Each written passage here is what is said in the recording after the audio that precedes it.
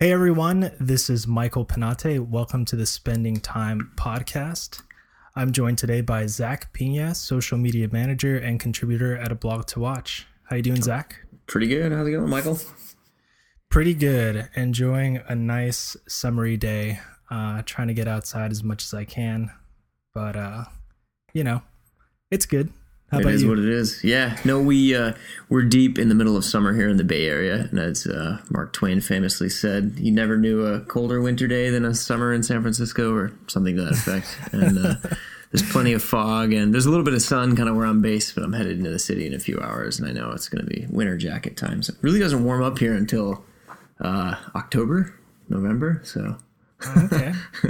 everything's a little backwards, but You do a lot of cycling too, right? Yeah, I ride a fair bit. I'm actually riding this evening, and it's funny because it's July 31st when we're recording this, and I'll go full base layer, arm warmers, jersey, vest, probably a hat. After moving to Seattle, I really want to get into cycling, but I'm scared at how deep I can fall into the hobby because I know it isn't cheap. No, it's not, but it is a rabbit hole just as much as I find. There's a weird balance of I could get a new watch, or I could get a new set of wheels. Which one is going to give me more enjoyment?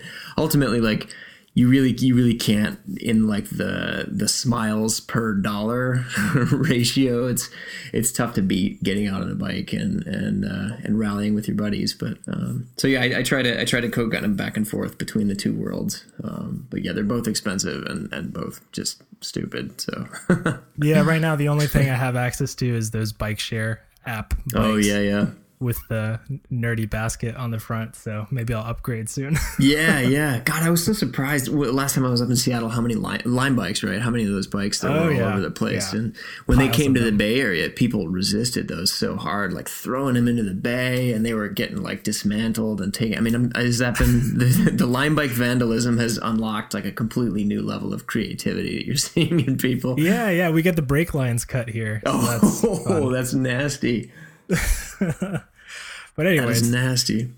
Speaking of fun summer activities, today we're gonna visit some topics that are pretty heavy in the watch world right now, and we're gonna try to balance that with some fun topics as well, namely watches that we wear during summer when we're active or just hanging out. And I think probably the best way to get this started is with a wrist check. So what watch are you wearing today, Zach? Oh man. I've been wearing a Panerai, actually. I never thought I would be a Panerai owner or a Panerai fan, but what I realized 6 or 8 months ago, I've been kind of a closeted fan, following the brand for a long time. I love the aesthetic, but hate the size. I've always hated the size. Yeah. And I think at SIHH in 2016, 2017, I can't remember if it was last year or the previous years, they introduced the new 9000 series movements going in a new 42 millimeter both Luminor and Radiomir case, and the 42 is amazing. I mean, it's still a proper sports watch, 100-meter water resistance. It's got a modern in-house manufacturer movement. The aesthetic is preserved. But the thickness is really, really nice. The thickness and the lug to lug are both super manageable, and I have a pretty small wrist.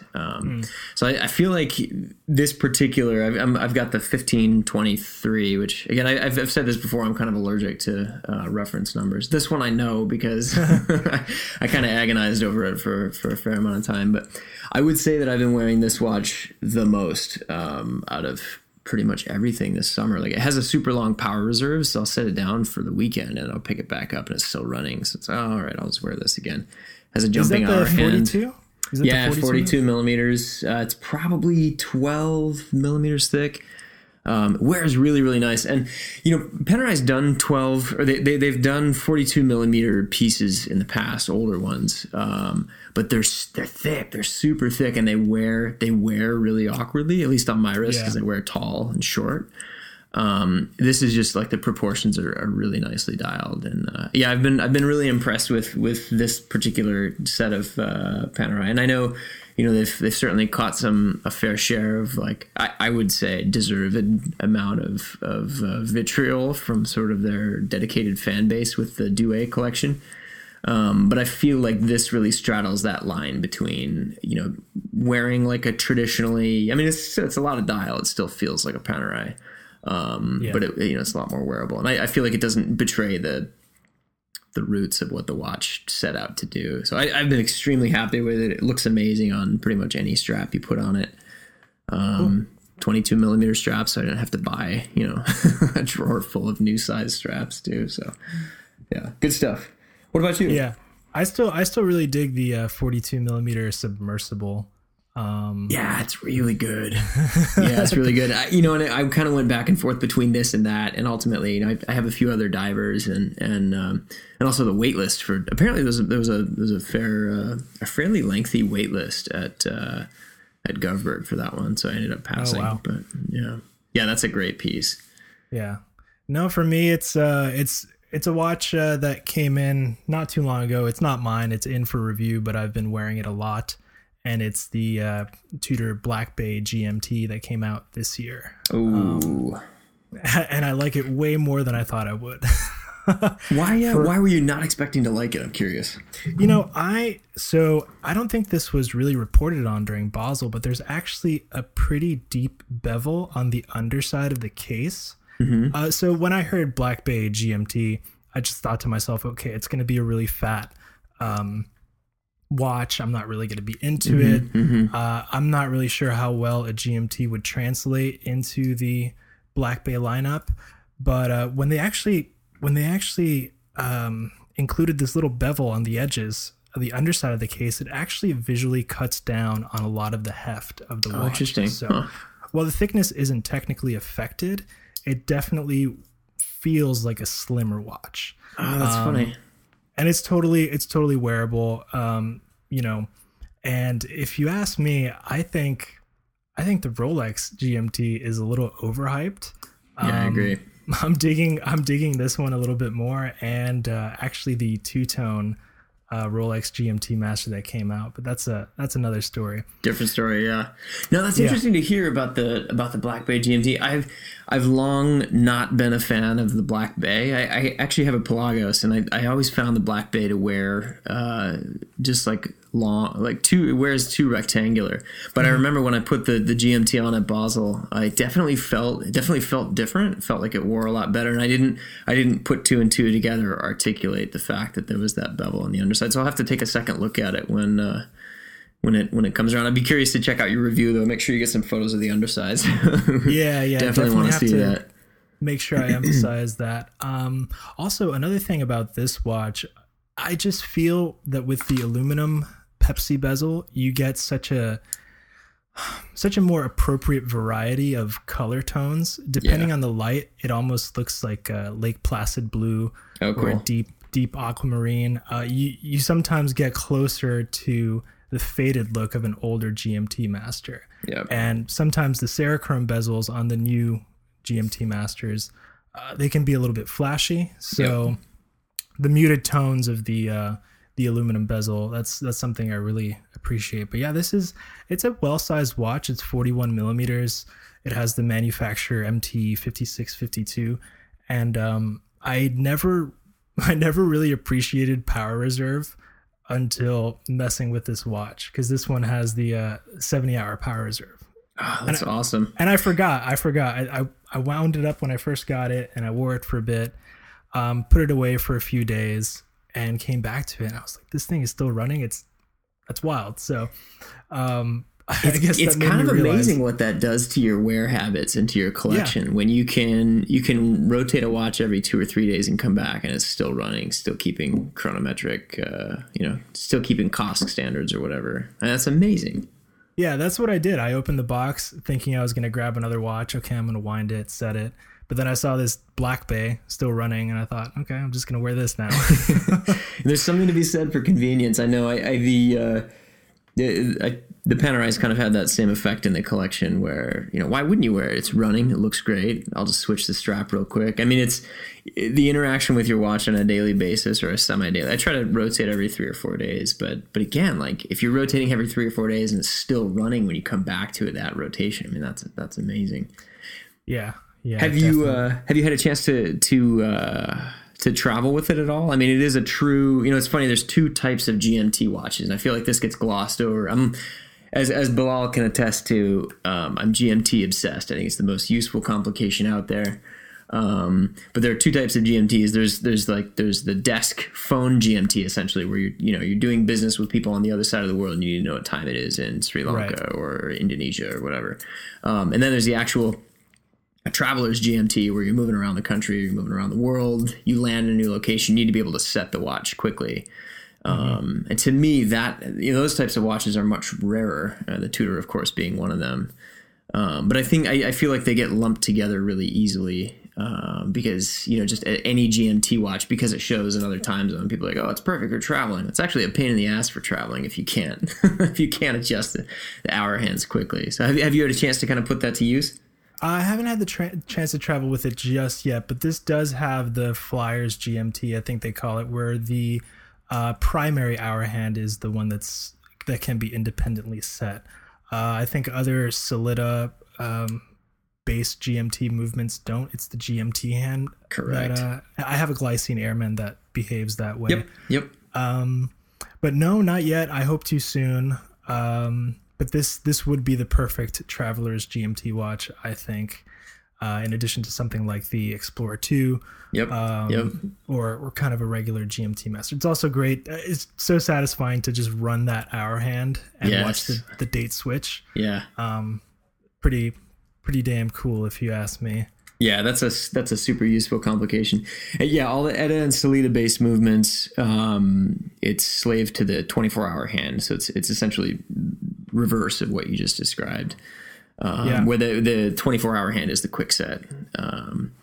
It's not super useful. I know that who is it? There's I'm spacing on the names now. Oh, Eterna has a GMT module that has that same behavior. So to my knowledge, Eterna, Rolex, Omega, all of Omega's GMT movements have the same behavior, and Tudor as well.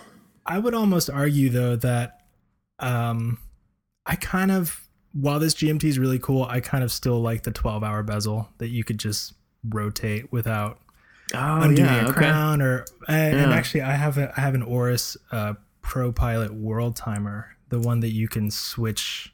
You can move the hour hand independently by twisting the bezel. So that's another pretty cool. That's a super cool piece. Yeah.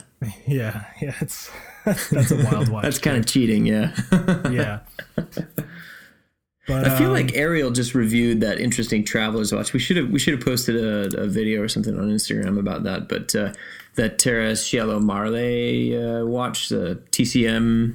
Oh, that had two time zones? Well, it didn't have two time zones, but it does have a really interesting means of setting the hands, where you take the watch off, you disengage this locking mechanism on the underside, and then you rotate the bezel, and the bezel actually sets both the hour and the minute hands, and so you can just whip the whole thing around. It doesn't quick set it as it does with like a.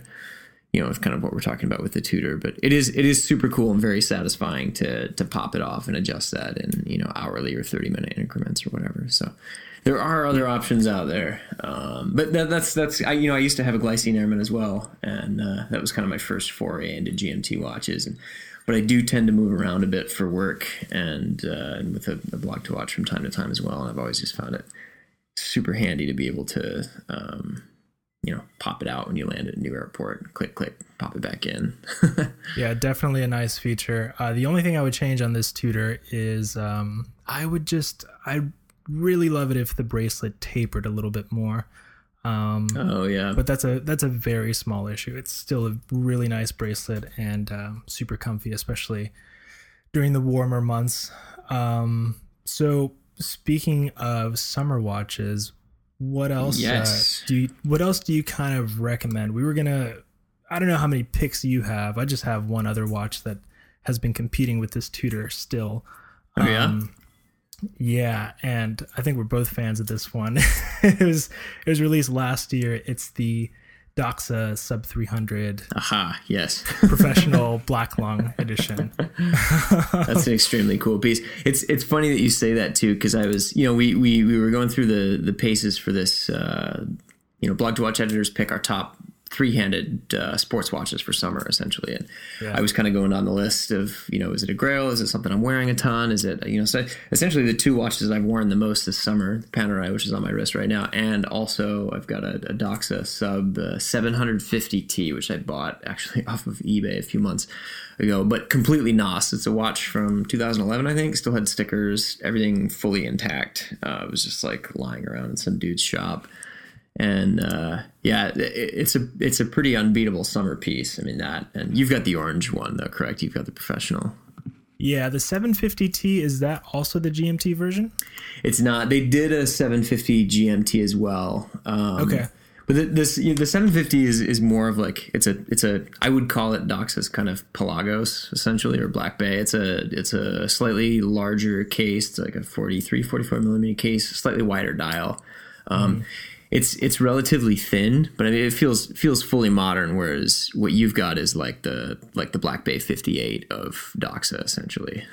Yeah, that's a good way to put it. And it was impressive to realize how slim the watch actually wears when you finally get your hands on it. Yeah.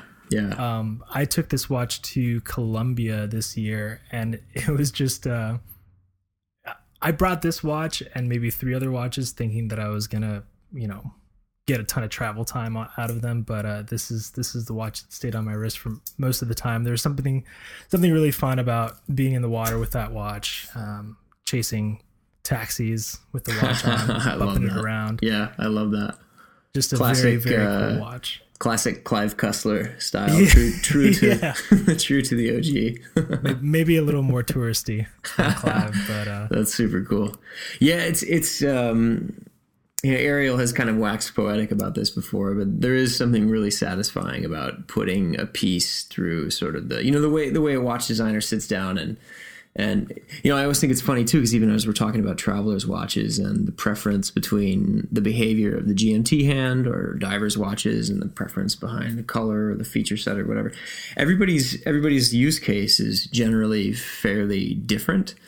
So it's always interesting to see how all of these different use cases mesh together under the vision of kind of what the designer intended that product to be used as, whether it's a dive watch or a pilot watch. And so there is something really satisfying about getting this bright orange watch into the surf, or like some dusty street in the middle of nowhere, or whatever. So yeah, cool adventure watches. Kind of on the flip side though of more attainable adventure watches. What was your pick for the if you had to Grail? I kind of cringe at the term Grail, but if money was no object, what was your pick there? Oh man, so yeah, we published an article this past Sunday, and it was an editor's list of our favorite 3-hand sports watches.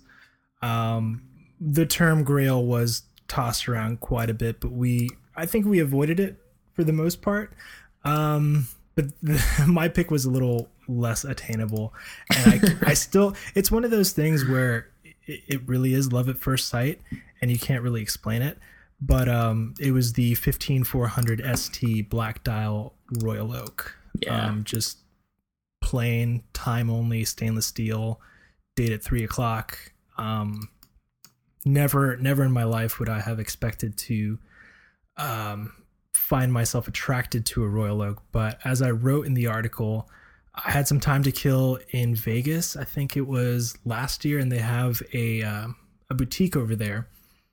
And I was just blown away by the watch. Just everything from the bracelet, especially the bracelet. I can't even fathom how they produce that. Every link individually tapering and chamfered and polished and brushed. It blows my mind. And I think as luxurified as the Royal Oak has become, I think it's still almost humble. Mm-hmm. Especially in AP's current catalog. Mm-hmm. I think I could do far worse. It's funny. It's funny that you say that, because it is one of those rare watches that looks and feels every bit like a true like luxury product. It feels like a 5-figure watch. And it's funny with all the hype around the Nautilus and the with all of Pattek's kind of luxury sport pieces going off the chain right now. I don't know if it's becoming a victim of its own hype, but like you put one of those on and there is a little bit of like, wait, that's it? Like this goes for 50 grand on the pre-owned market. That's it. Mm-hmm. Whereas when you do put on a Royal Oak, especially some of their modern variants where they've really dialed in the finishing and like you said, the bracelet and everything, nothing fits like one of those bracelets. And it feels like something really, really special. I've never tried one on and had a that's it moment with an AP. And I mean, I say what you will about sort of their aesthetic and the design language, which I feel like is a totally different topic of conversation. I think they look and are the part, I would argue. Yeah, it's almost like the Seiko Monster. I feel like I feel like the AP is the Seiko Monster of the high-end luxury watch market, because you get into the watches and you start looking for affordable stuff and you're gonna land on the Seiko Monster and just think to yourself, wow, that thing is hideous. And most people have the same reaction to the Royal Oak. Yep. But you really have to sometimes just get it. And trying it on in person is a big part of the equation a lot of times. And yeah, that thing is becoming pretty scarce, just like every other stainless steel model from a lot of the brands right now. Yeah, unfortunately. Yeah, it's a bummer it's a bummer that's happening. I guess again, it's another podcast topic entirely. I've thankfully managed to avoid the Royal Oak entirely because it is a sports watch, but it's only water resistant to 50 meters. And I know there is the Royal Oak Offshore, which doubles that or triples it, I think. But yeah, I in the back of my mind, I have to, everything in my collection has to start at 100 meters at least. Right. So anyway, I've managed to avoid that. My pick was kind of along those lines. It was funny. I went back and forth between a few picks, and I ended up sending. I just sent 2 over to Bilal, and I just said, pick the one that you think works the best with the story. And so he ended up. I love world timers. I love watches that travel well, and it's killing me that Omega has this incredible world timer that's only available in platinum. Has this enamel dial. I honestly don't love the aesthetic of it. I love the fact that they've built a world timer into the Aquaterra platform, which is it's a beautiful case. It wears really, really well. I think the Aquaterra is kind of this, as we're talking about luxury sport watches, it is, I would argue, one of the best options that you could get for under 5K. I mean, I think on Strap they're 45 or they're just under 5K. Amazing watches with the new Metis certified movements. They wear really, really well on a wide variety of straps. So anyway, everything that the Aquaterra has done, I would say, in the last 2 years has been really exciting. Not just for stainless steel luxury sport watches, but it's cool to see them kind of pushing the envelope forward with bringing a world timer here. Now the downside, of course, is that it's $50,000 and it's like total halo product. But I am kind of hoping, as Omega has done in the past, is where they kind of, with new technologies and new dial treatments and such, they often introduce halo products, 1 to 2 product cycle years out from kind of bringing it to the rest of the masses. So I am kind of hoping that this I'm preemptively picking this now in hopes that it'll be out in steel and maybe a slightly more pared down dial, maybe next year for Basel or something. So fingers crossed for that. I did also send Bilal the Vacheron Constantin, their world timer as well, the overseas world timer. Yeah, that's right. Super cool piece. I cheated a little bit, because the goal was 3-handed sport watches. Well, I mean, these have 3 hands. It's got some other stuff in there, but it is 3 hands. But that's another just, incredibly beautiful piece. It's funny, it's about the same price as the Omega, oddly enough. Omega was really out of, I think you had the most out of the box selection for this, this list we came up with, but it looks killer. You said there's something you're not really too much of a fan of on the dial. What is it just the Yeah, The coloring? I don't love. You know, it looks like a kid painted it. I'll be blunt. It just doesn't look very good. Yeah, I mean, I know that it's enamel. I know it's done by hand. I know it's there's absolutely art and craft behind that. But I do like it when there's a little bit more of. I mean, if you look at the VC. It's kind of a relief, and it's done in a gradient as well. So part of the world is dark. It's like a darker gradient. It's like darker silver brushed gradient. It's really beautiful how they executed it. It doesn't quite look like a map that was drawn, essentially. Oh yeah, this thing is cool. Yeah, that's a kick-ass watch. And also, I don't believe, because I've never seen this one in motion, but the globe motif in the center of the VC actually rotates as well. It's part of that disc, so it rotates every 24 hours. I think the Omega does it as well, although just something about the world on there just looks a little bit off to me. There's too many kind of textures and things going on here, but I would absolutely buy that if it was in stainless steel, even if they did the dial one for one the same. Yeah, this VC is a little more subtle, I think, in the way the globe was done. Yeah, I agree. It's a little more casual, less artsy, I suppose. Less artsy, but it's arguably more complicated to make. So it's interesting how you can kind of you can be more subtle about it and have it come out, with a higher level of complexity. But I last summer, my wife and I did kind of an extended trip to Indonesia for 3 weeks. And that was the only watch that I brought. I had at the time the Aquaterra GMT. It was their Good Planet. And that was the previous generation of the Aquaterra. So the case was designed a little bit different.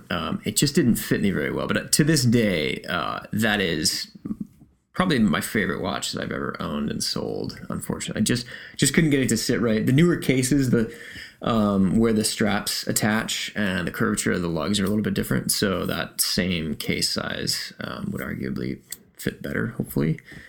So I'm kind of holding out hope that they bring it back correctly. But it was a really easy watch to wear. I was able to dive with it, swim with it. It's kind of lower key than like a Rolex Explorer 2, which arguably is probably the closest comparison. It's nice to have a GMT. Asia and Indonesia, the time zone difference between here and California is kind of wonky, or between there and California is kind of wonky, as I'm sure you know. So, but yeah, I don't know. Fingers crossed. But that was my pick for the list. Very cool. Well, I think maybe it's a good time to switch gears and talk about the kind of the big news that swept the watch world this weekend. I believe it was Sunday. In a Swiss newspaper, NZZ. Oh boy. Yeah, some big news. If you haven't seen the article on A Blog to Watch, be sure to check it out. But the gist of it is that the Swatch Group is pulling out of Baselworld effective 2019. So that was, I don't know about you, but I found it pretty unexpected. Definitely. And it's certainly significant news. I'm just still, I don't want to say it's a state of shock. I'm just trying to figure out what Baselworld 2019 is going to look like without, brands like Omega there. Yeah. But I am excited about people like Nick Hayek publicly calling for change and reform, especially in the world of trade shows and the way the watch industry does business in general, because I think it's very easy for people up top to become very complacent with the way things are being run. And a trade show like Basel could just go on autopilot for years and years without any real improvements to accommodations or, the value that they offer for the exhibitors. Yeah, I couldn't agree more. What was kind of your initial reaction? Yeah, I mean, not to sound like a complete echo chamber, but yeah, I couldn't agree more. And I think the one kind of key word that I'd focused in on here, and actually you just mentioned it, was complacency. I mean, you see a lot of that in the Swiss watch industry as a whole, and I wouldn't say complacency, but like there is a strong, compelling argument for tradition. I mean, the traditions are what I would argue keep a lot of the products that we know and love coming back and keeps them exciting. And a lot of the products that we love them now because they adhered to a strict tradition from, a long time ago. And the romance of that is what is a strong underpinning within the industry.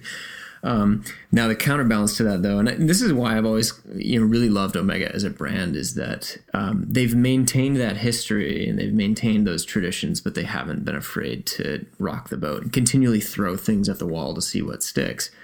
And I think if Hayek is saying, if you guys aren't going to be the arbiters of change, we are. I really like the fact that they're taking the reins and they're kind of putting their money where their mouths are. And I think they wouldn't pull out of it unless they had a pretty strong plan to do something themselves that was either better, more exciting, or more approachable for not just industry folks, but for the consumer as well. So I don't know. I think it did definitely come as a surprise, and I think the back and forth between like he said, she said was pretty interesting because Swatch was There are essentially three groups at Basel. It's Swatch, it's Rolex, and it's Patek. And you lose one of your three biggest cash cows. I mean, that's who else does that account for? I mean, so we would no longer see watches from Omega, Longines, who had an amazing showing last year. I mean, it's a laundry list of brands that are. Yeah, I think people are gonna quickly realize how much the way they consume Basel content has been affected. Right. Because if you take a brand like Longines, Rado is in there, Hamilton, Tissot. A lot of those brands are companies that pull you out of the insanity of Basel and bring you back down to earth and get you excited about products that you can pick up for yourself. Yeah. Longines had the Avigation Big Eye. Hamilton had that crazy Panda chrono 1 year. Tissot had another chrono.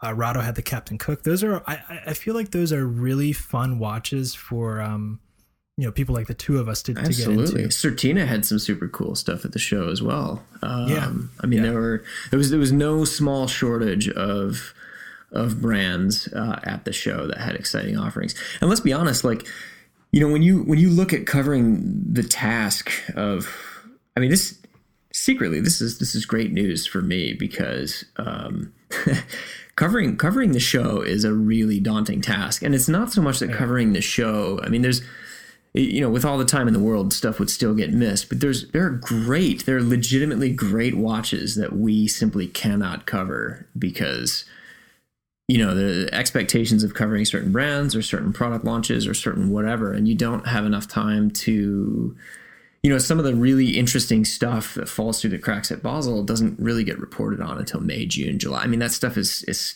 still kind of creeping out even now. And it would be really cool if things were parsed out a little bit such that we could actually spend enough time in Omega's booth to be able to see. I mean, it wasn't this year. I think it was 2 years ago. They launched over 150 SKUs. I want to say it was over 150. Okay, that number is a little bit ridiculous. Yeah, I couldn't agree more. However, there were some amazing pieces in there. And that World Timer was actually one of them. And that to me at the time was a pretty compelling story. It was Omega's first World Timer. It was this, and this. It was a harbinger for a lot of other things that were going on at the time, but nobody covered it until probably April or May. And I think the greater thing that could happen here is, with a smaller show, you can get more time, higher quality time spent with more interesting releases across the board. So I mean, it could be a win for consumers. I agree. I mean, that you're looking at, the industry and consumers in general changing the way we not just produce but consume news and stories. And I think the potential loser here is also in a way the consumer, because it is really exciting. The auto industry is often compared to the watch industry in this capacity, but how it is exciting for fans to sit on the sidelines and wait for the veil to be lifted on these new products. And there are very few industries that still, 5, 4, 3, 2, 1, here's the new thing, and I would hate to see that go away. Because it feels a little bit like Christmas, in the end of March when you wake up one morning and there's an overload of news and all this new stuff that there is to see. Yeah, the trade shows. I've been reading that trade shows in general have been downsizing. Hugely, yeah. Whether it's cars or, even if we were talking about bands and music in the pre-talk, there's the summer and winter NAMM shows for music gear and audio equipment and all that stuff. So all of those shows have been cut down significantly. But I'm really interested to see what brands do on their own. So I don't know. I think it was a couple years ago, Bremont kind of said goodbye to Basel also. Good point, they started doing their townhouse events, which I found to be more exciting. No, absolutely. Almost more efficient. They can do their own thing. I've never owned a Bremont, but I would love to see more events like that take place. Yeah, that's a really good point.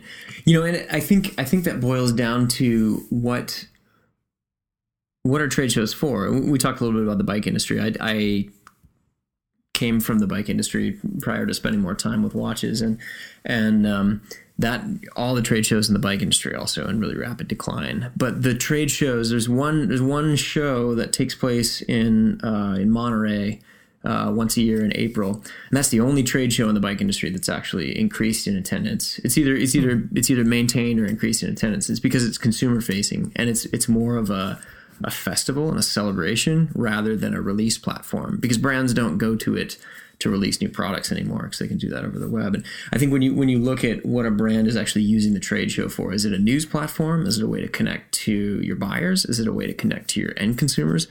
Brands need to figure out what that's for. And I think the old model of what Basel being as a news platform is fully outdated. And to your point, Bremont has used the townhouses because they open the townhouses, they have a media day, and then it's open to the public. And I think it's an amazing way to bring people through. I mean, that's always been kind of one of Bremont's calling cards, is their customer interactions are warm. Nick and Giles are super approachable. I mean, everybody that I've met at that brand, and I've owned a Bremont before, and the ownership experience was really, it felt like a neat thing. It felt like you were part of something.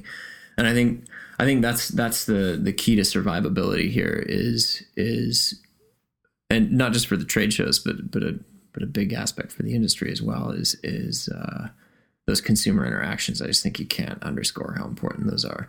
And I think there are still cool ways to make it feel like Christmas morning, for people holding releases and doing, if Swatch were to do its own show like SIHH, I mean, we still get all the SIHH goodies in January or February. So it does feel like we kind of have two things to cover. But I couldn't imagine having all the Richemont brands at Basel and having to cover JLC and, oh gosh, I mean, could you imagine throwing in all that stuff into the Basel chaos? I mean, Basel Day 1 this year, I think we published around 30 articles on Press Day alone. I believe it. So that would be pretty wild. Yeah, I just couldn't imagine. Yeah, I think the digital age is also something to take into consideration. And I think Nick Hayek's words were along the lines of, it just doesn't make sense today to do these trade shows. He mentioned that they have a strong connection with their consumers, they have a strong connection with their retailers, and that right now they want to explore more creative opportunities with upcoming partners.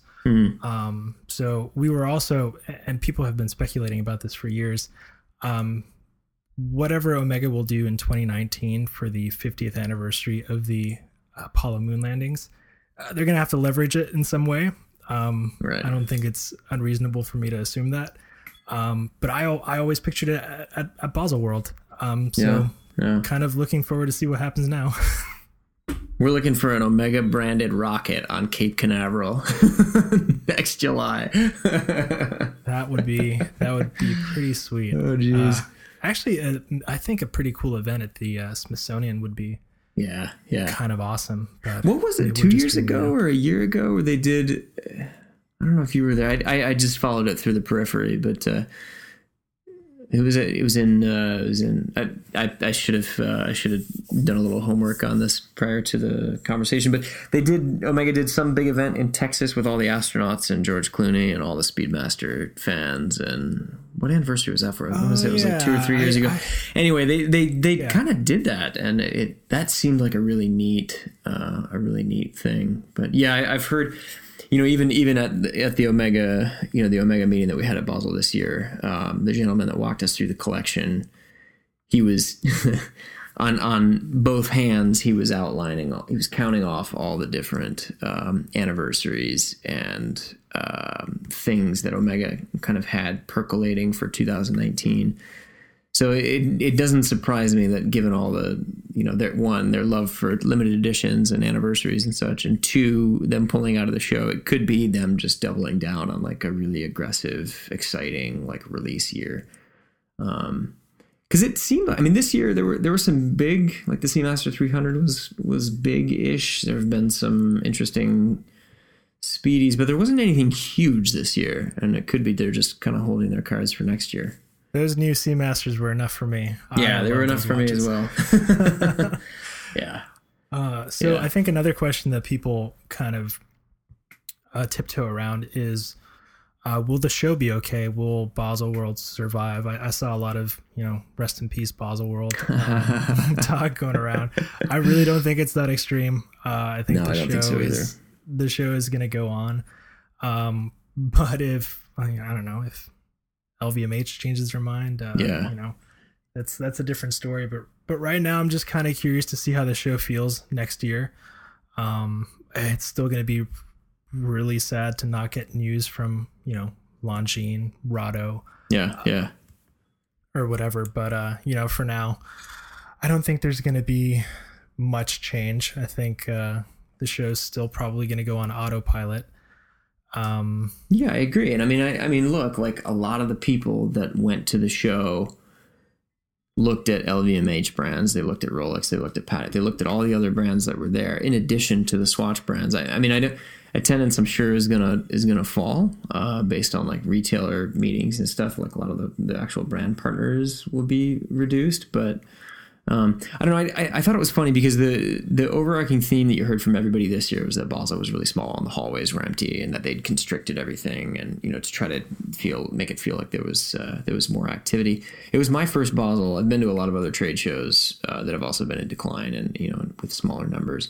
But it felt pretty busy. There was still, on day one, the news day, there was still like a big crowd outside the door. There was a stampede to Rolex. There was chaos for the first like 2 hours. It seemed, in the general scheme of trade shows that I've attended, some in Vegas, some in, other parts of the country, it felt large. I know that's only in comparison to yesteryear when it was absolutely just like gobsmackingly massive, which is not anymore. But to your point, I don't think it's going anywhere either. And I think Omega's going to find ways to deliver news and in a meaningful way next year. I don't think they would pull out without a pretty strong plan in place already. So I'm eager to see how that shakes out, quite frankly. Yeah, of course. I think during the duration of the show, it was still around 100,000 people. When all was said and done. And that's not a small number because the town of Basel is like, it's like Toledo, Ohio. This is like the Toledo, no offense to our listeners in Ohio. I went to school in Northwestern Ohio, so I feel like I can speak to this, but it is. It felt very much like a Midwestern European town. I don't know how else to describe it. It's a big cultural event for them too. It is. It really is. But like the taxi drivers, like, it's crazy how expensive things get when the show comes to town. And like the locals like the show, but the locals also kind of hate the show because like their favorite restaurants basically for 2 weeks are like doubled in size. They're doubled in price for no reason whatsoever. Like all the hotels, the cost of the hotels go crazy through the roof. And so there was talk of, the new management behind Basel. They were working on, like catering packages and hotel packages and making things more affordable for smaller brands, but also for people to be able to go and enjoy the show and not have to stay 4 towns away or, for it to not be so prohibitively expensive. Because I think, when a show's impact is negated, when a show's economical impact is negated at the local level because it's so prohibitively expensive for even locals to participate in or reap the benefits of, I think that's also a much bigger problem. And for a smaller kind of old European city, for that to take place in it was actually, I really felt bad there were 2 or 3 different taxi drivers that I had that were like not down with it, not at all. And, I felt bad about that because you'd think that, you go to Vegas and those guys are psyched when like the Jewelers Conference comes to town, and they're psyched when JCK is around because, there's high rollers and there's lots of business and business is good. Nothing else changes, so. Yeah, accommodations are a huge kind of issue, and that's one that really upsets me just from the stories I hear from you guys that have been to the show. Something needs to change there to accommodate press, brands. Yeah, I mean, I couldn't agree more. And just the cost of those, exhibitor spaces. Yeah. It's like it's astronomical. Believe what some brands spend there. So we'll see how Basel reacts. Yeah.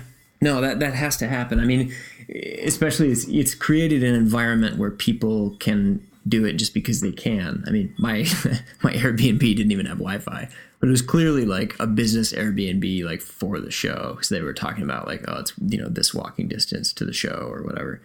No Wi-Fi, so I was like hotspotted my phone for 4 or 5 days or whatever. And it was just like, you can't do that just because you can. I mean, the show has created this like toxic environment that like it was so bizarre to me that it was so unhospitable for us to go there and like be good at our jobs. Yeah, hotspotting your phone. Jeez. Yeah, it was fry an egg on that thing. Yeah. Yeah, something like that. So yeah, change is coming. Hopefully, I'm for it. So cool. Well, it's this is obviously a pretty big topic that's going to continue to evolve. We've covered it on a blog to watch, just on the surface, but I'm sure we're going to continue to report on it as the story changes, as we get updates, as we talk to people in the industry. So definitely stay tuned for that. But overall, I think this was a fun episode. We talked about some cool summer watches we've been wearing, some recommendations for watches to wear when you're having a good time this year, and some watches that we're kind of drooling over in the, I guess, Grail category. Yeah, absolutely. Yeah, we also kept things serious for a bit. Yeah, no, I know it's tough to make that transition from a semi the death of the industry conversation to kind of looking ahead. But I do. I mean, we were worried about that a little bit, but I do genuinely feel like in an industry where everything arguably happens 20 years too late. I mean, that's kind of why we love this industry, is because nothing changes, but at the same time, like there are degrees of change that are not just acceptable, but they are like absolutely required to be able to move things forward. So. I think it's exciting. I think there are a lot of people that are really worried about it, but I and maybe that's just because I haven't been in it, quite entrenched in it for quite as long. But I think there's a lot to be excited about. One thing I would love to say too, though, is just that if this podcast has been a good listen for you, if it's been a good part of your commute or wherever you consume your podcast, definitely leave a review for us on iTunes. That's super helpful. Comment if you're watching or listening on YouTube. Where else are we hosting this? Everywhere. SoundCloud is on SoundCloud. Where you can enjoy your podcast. That's good stuff. Well, Michael, this has been a lot of fun. I appreciate you taking the time and inviting me on the show this time. So I'm going to get back to doing all the Instagrams. Yeah, likewise, Zach. Thanks for your time, and thank you everyone for listening. This has been the Spending Time podcast. My name is Mike. Thanks for listening. Cheers, everybody.